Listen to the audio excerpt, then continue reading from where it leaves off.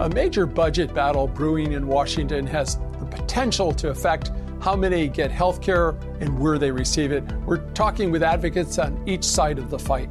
Well, fundamentally, these proposals would take health coverage away from Medicaid recipients who aren't meeting work reporting requirements. There's a question of how many are at risk versus how many will be actually affected. And the key thing here is the number who are at risk, because we know that the vast majority of people on Medicaid either are working or are unable to work due to disability, caregiving responsibilities, or some other reason. And I do think there's quite a bit of improper spending, waste for certain, and then things that federal government shouldn't be involved with anymore, where members of Congress could cut. Romina Boccia is Director of Budget and Entitlement Policy at the Cato Institute, and she'll explain her support for federal budget cuts. Jennifer Wagner is the Director of Medicaid Eligibility and Enrollment with the Center on Budget and Policy Priorities, and she'll tell us why the cuts are wrong. And this is Conversations on Healthcare.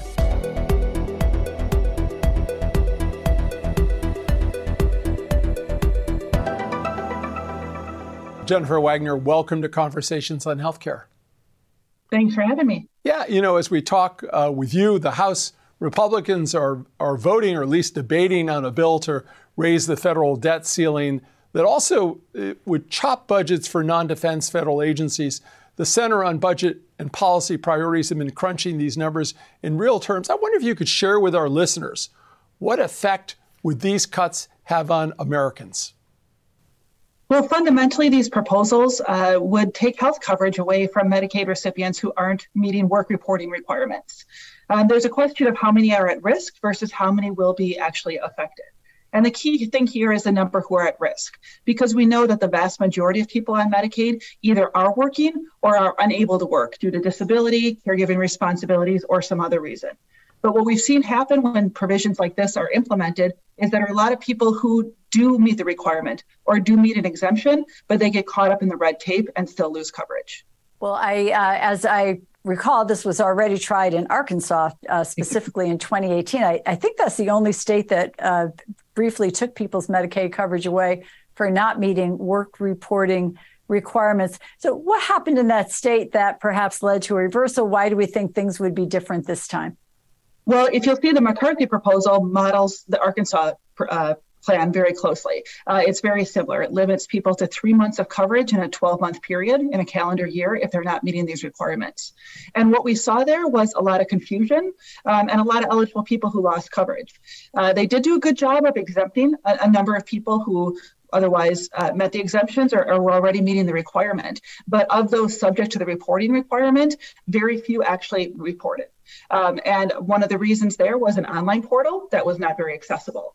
They required people to use it. And as you can imagine, a lot of folks in Arkansas did not have the internet access to make use of that. But fundamentally, there was a lot of confusion. People didn't understand what the exemptions were. They didn't understand how to claim it. They didn't understand that some of the exemptions they had to report every 2 months or so in order to continue receiving it. And more than 18,000 people lost coverage in Arkansas. And we don't have any good reason to see that things would be different here. Also in Arkansas, there was no meaningful increase in employment. Very few people appear to have been motivated by this requirement to actually engage in employment that wouldn't have anyway.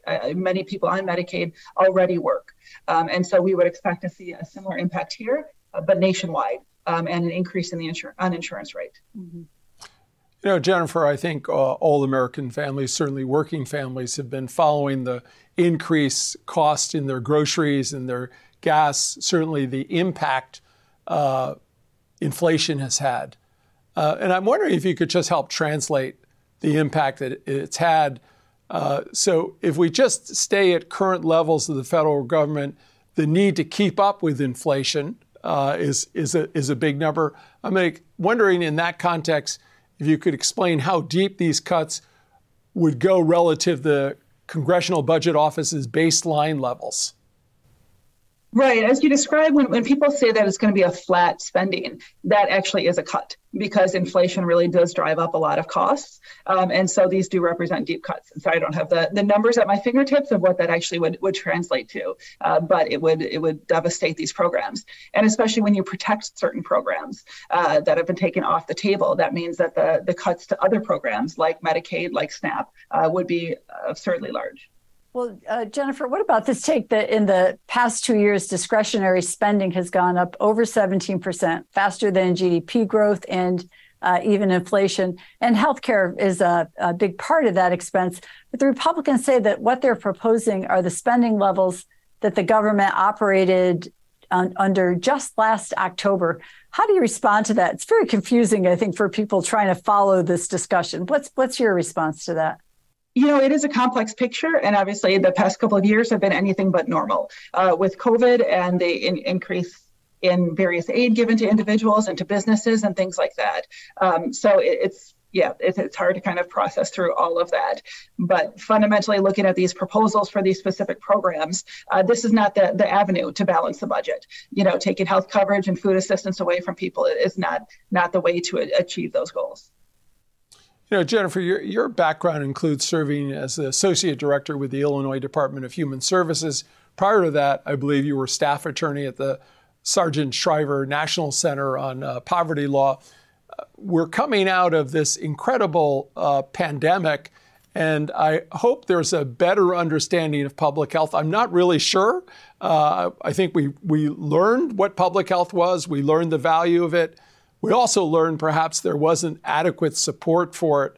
As you sort of look forward to this budget, how's public health being treated, and what do we risk when some Americans also lose their coverage? We've talked a little bit about that, but lose this public health system that proved to be so vital during the pandemic. Well, we've seen the value of health insurance during the pandemic. I think most of us really understood that on a visceral and personal level, but that really highlighted it. And we saw some really important experiments that happened during the pandemic.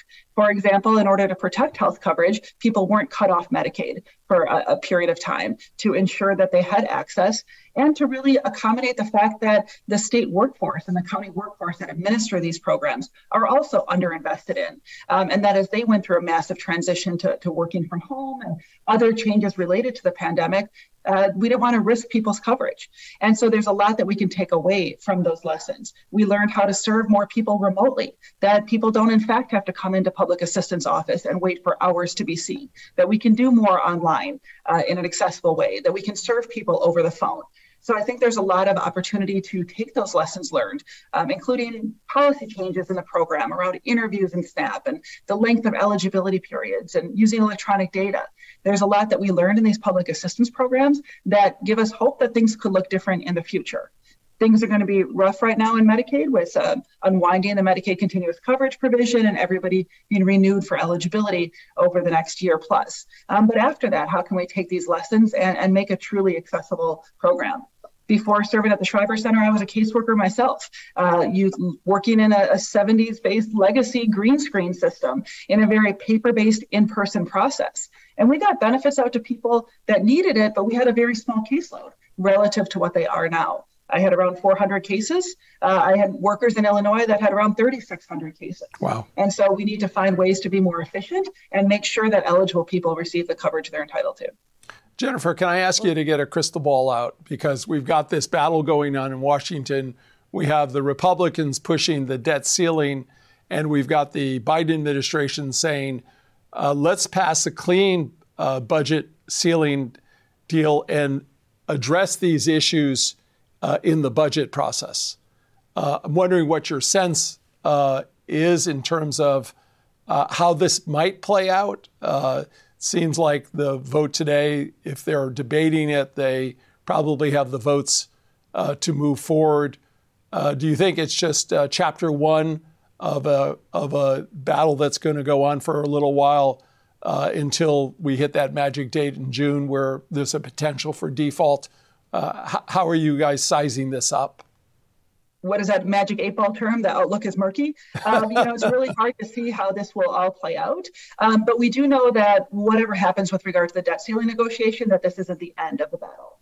We can't really envision the Senate agreeing to these provisions. We know that the Biden administration has been very committed to preserving access and increasing access to these programs. So it's hard to envision a scenario when they would agree to such terrible provisions that would take food and health away from people not meeting this reporting requirement. But the issue won't go away. We know that certain individuals are committed to raising this in the budget. This may come up in the Farm Bill with regard to SNAP, and so we will be seeing that for a while. And so that's why we're working with our partners to make sure that the information is out there clearly on what happened in Arkansas, on what this really means to people, on what the characteristics of people on Medicaid are, and that most of them are working or unable to work. And therefore, this is not where the attention should be targeted. Jennifer, I don't know if this is your wheelhouse or not, but I would imagine the policy folks are working overtime trying to look at this natural experiment on some level of having had continuous coverage for this large group of people, no different than we can now look at the number of children that were not living in poverty, in part due to the support that their parents got. Do we have any early research findings on the impact of having had this continuous eligibility that might fuel the argument one way or the other that this is good public policy and makes sense from both a health perspective and a health economic perspective? Well, we did see the uninsured rate go down during the pandemic, which was really a positive development at a critical time. We don't yet have results on how that really impacted health more broadly. But what we did see kind of on the eligibility enrollment side is a significant reduction in churn. A lot of people who have to go through a renewal process every year, they may lose coverage because they didn't get a notice, didn't understand it, or the state agency didn't process it correctly or timely, and they lose coverage. But they don't turn around and say, I don't need healthcare after all. They usually reapply. And that process, which we call churn, leads to a lot of burden for the applicant, leads to a lot of extra work for a state or county agency, and can lead to critical gaps in healthcare coverage where people don't go to appointments, they're unable to fill their prescriptions, and they experience a lot of stress and trauma from that. So during the pandemic, they didn't have to go through that. The real test will be what happens over the next year as the unwinding takes place. And there's going to be a decrease in enrollment as people who are no longer eligible are transitioned off of Medicaid and hopefully into other coverage. But what we fear is that a lot of eligible people will be caught up in that. ASPE predicts that almost half of those who lose coverage will in fact still be eligible. And that really is a clear indication of how red tape affects people. And this is just a normal, regular renewal process that's part of the program. And we're going to see tons of people caught up in that. If we were to add all these complex policies around what is compliance with a work requirement, how do you claim an exemption, what document do you have to get from your doctor to submit, that's just going to lead to more and more eligible people losing coverage and detrimental health outcomes as a result. Jennifer, let me just get one last question in. Just your thoughts on the Cato Institute's market solution, and maybe just tell our listeners a little more about the Center on Budget and Policy Priorities.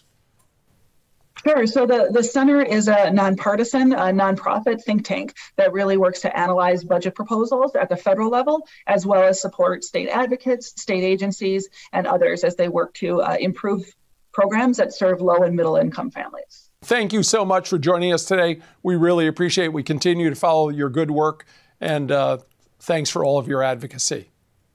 Thank you so much. Take care. Joining us now is Romina Boccia, the Director of Budget and Entitlement Policy at the Cato Institute. The Republican plan is called Limit, Save, and Grow. We've heard from an opponent who says the healthcare cuts will be enormous with severe consequences. Why do you say they're necessary?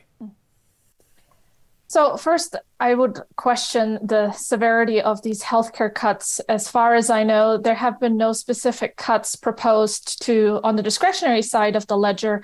We're looking at a reduction back to fiscal year 2019 levels, potentially, so pre-pandemic levels for non-defense discretionary spending, but even that is up for debate. Overall, the spending level on the discretionary side will be cut back perhaps to fiscal year 2022 levels. And then again, where those cuts are going to happen has not been specified. And I do think there's quite a bit of improper spending, waste for certain, and then things that federal government shouldn't be involved with anymore, where members of Congress could cut. But on the specific healthcare cuts that perhaps your previous commentator was focused on, what we know is that there are additional work requirements for certain able-bodied individuals. The age at which those work requirements apply would go up in the current plan. But I wouldn't call those specific healthcare cuts either. That's basically asking Americans who can work to do some work in exchange for some of these federal government benefits. And that's part of a long-term I would say, conservative effort to give people not just a handout, but a hand up. And that's what these work requirements are intended to do. Well, Romina, it's a challenging issue for sure. And I think you've said that Republicans have to start somewhere in terms of making these cuts, because the alternative will be middle-class tax increases, and nobody likes paying taxes, obviously. But I'm curious, is there evidence to suggest that if people are presented, middle-class people are presented with the option of taking people off of programs like Medicaid versus paying more in taxes, that they'll vote for curtailing Medicaid? Where are we with that? It seems Americans, they kind of have two minds about this. What are you hearing, and what does your polling and data suggest? I think that those kinds of trade-off considerations are super important, and taxpayers rarely get to do them. Because if you look at federal spending over this last year, only about 78% or 78 cents of every dollar were funded by tax revenue. 22 cents of every dollar the federal government spent was borrowed. And that's where the miscalculation begins, that Americans aren't actually paying for the government that they are getting. And then when it comes to, where to increase spending, where to cut spending, those trade-off considerations get muddled yet further. I don't have top of mind a specific poll on Medicaid at this time, but I do know that at the Cato Institute, my colleague Emily Eakins recently ran a poll about American support for student loan debt forgiveness. And it was quite revealing that when there was a majority of support, when the polling was phrased as, do you support student loan debt forgiveness? And that just about dropped in half when the question was re-asked, but with, and you would have to pay higher taxes. So I think you're on point there, that those trade-off considerations matter. However, we do know that work requirements are quite popular with the American people, because there is this sense that if someone is able to work, they should work. And if they've fallen on hard times, they should receive help. But they should also be encouraged to get back on their feet to the degree that they're able to. Mm-hmm. It's kind of interesting. You talked about the issue of how it's being paid for. I don't think most Americans know that it's paid for by borrowing money, right? I'm not sure they're doing that.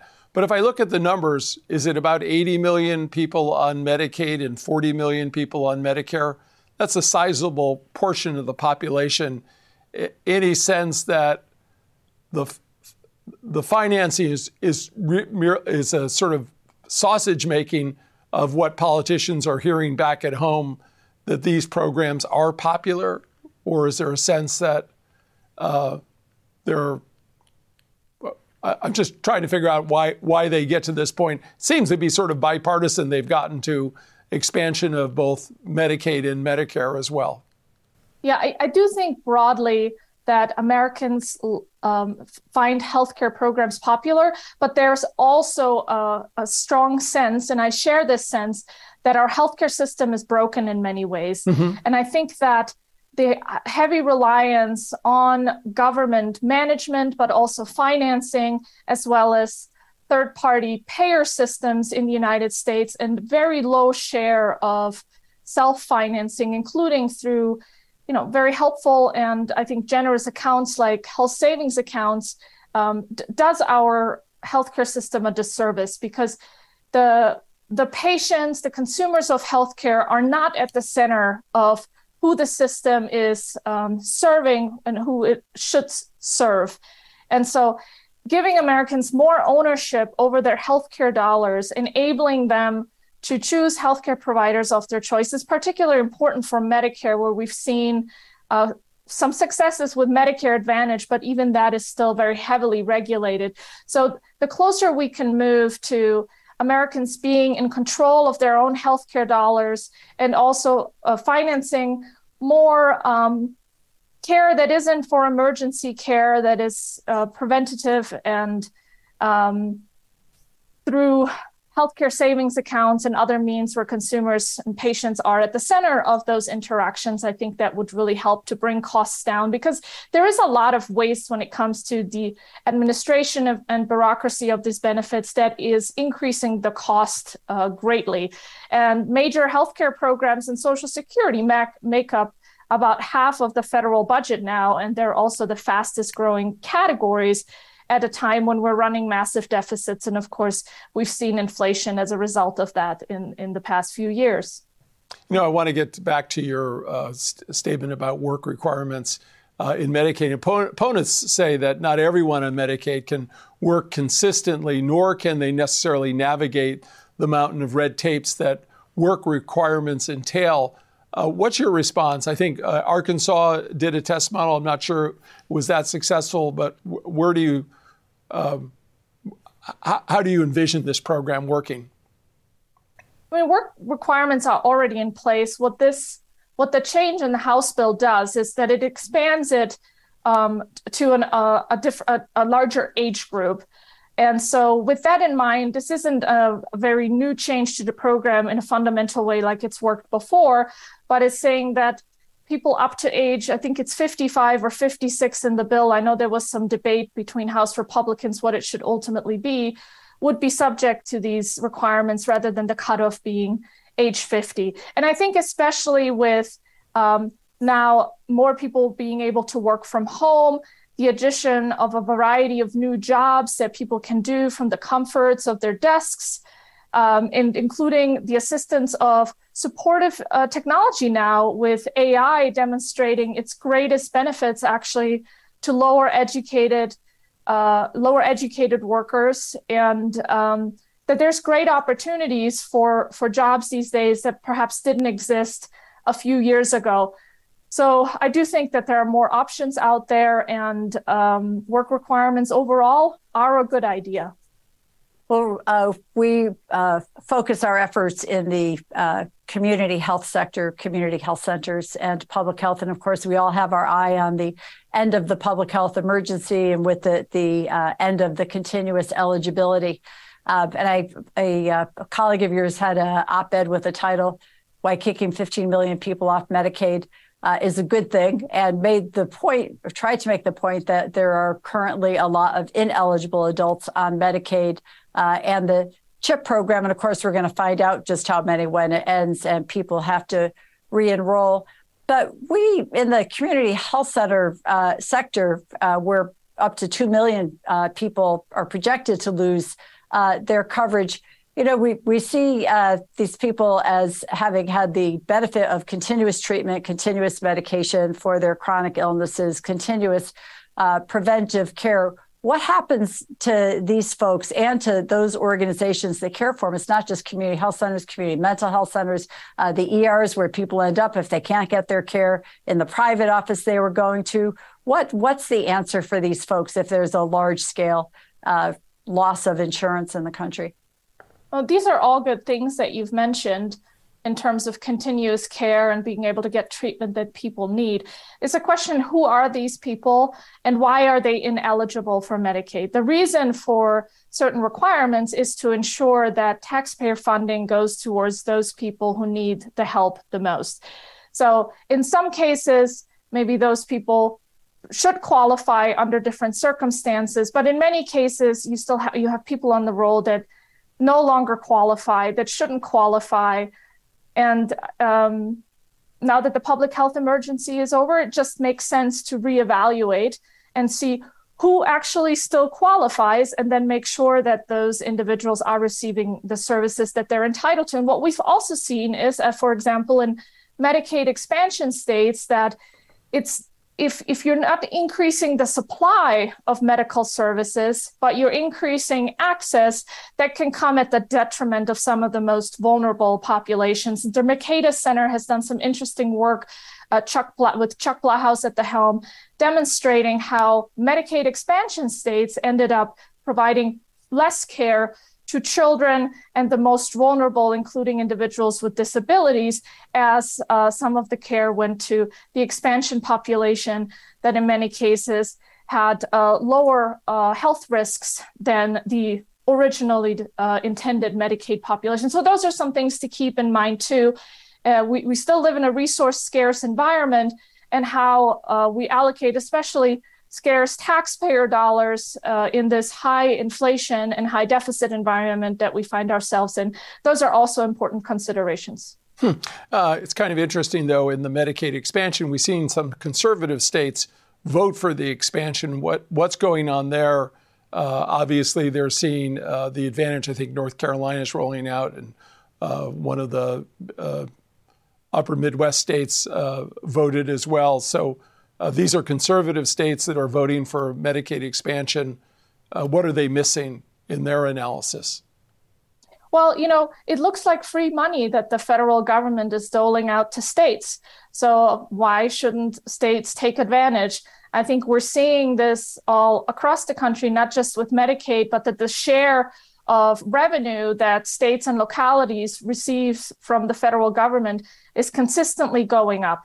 That makes these governments less responsive to their local populations if so much of their revenue base ends up coming from federal taxpayers and not their own voting citizens. But yeah, I'm not surprised that both Republican and Democratic states will very gladly accept money that looks like free money from the federal government, and overlooking perhaps some of the unintended consequences that come with accepting this money now. Romina, is it fair to say that Cato advocates for a libertarian perspective? And in fact, the think tank says Congress created Medicaid and the child health insurance programs to solve problems that Congress itself, and I quote, either exacerbated or caused. You see market forces as a solution. I'm wondering if you can just frame that up. What would a Medicaid program, 80 million lives, look like under a Cato Institute design? Yeah, I really wish Michael Cannon were here speaking with you today. We'll reach out to him. Please do. But overall, I coming back to this idea of putting Americans in charge of their own healthcare decisions by enabling them to own and control their own healthcare dollars. That means that subsidies that the federal government provides, if at all, should come through, say, health savings accounts that then individuals can use to buy health insurance of their choice and pocket the savings for retirement or for procedures to pay for these out of pocket. But another way to look at Medicaid in particular is that the federal allotment that is right now an open spigot to the states, instead of that being a matching fund where you have incentives at the state level not to be particularly prudent or frugal with these program funds, because the more you spend, the more you're getting from Washington. One way to do this and allow for different experiments and innovation between states and to serve their residents and constituents in the way that states find best suits their needs would be to cap the federal Medicaid allotment and remove the strings that Washington has imposed and just send that federal funding, that federal subsidy to the states to use as they please to provide healthcare for their populations. And I think we would see a lot more innovation and potentially some cost savings in various states as a result of that policy. Romina, thank you so much for joining us. We really appreciate it. Thank you for having me. We thank both of our guests for joining us for this important discussion, and stay tuned because the budget fight continues. And thanks to our audience, there's more online about conversations on healthcare, including a way to sign up for our email updates. Our address is chcradio.com.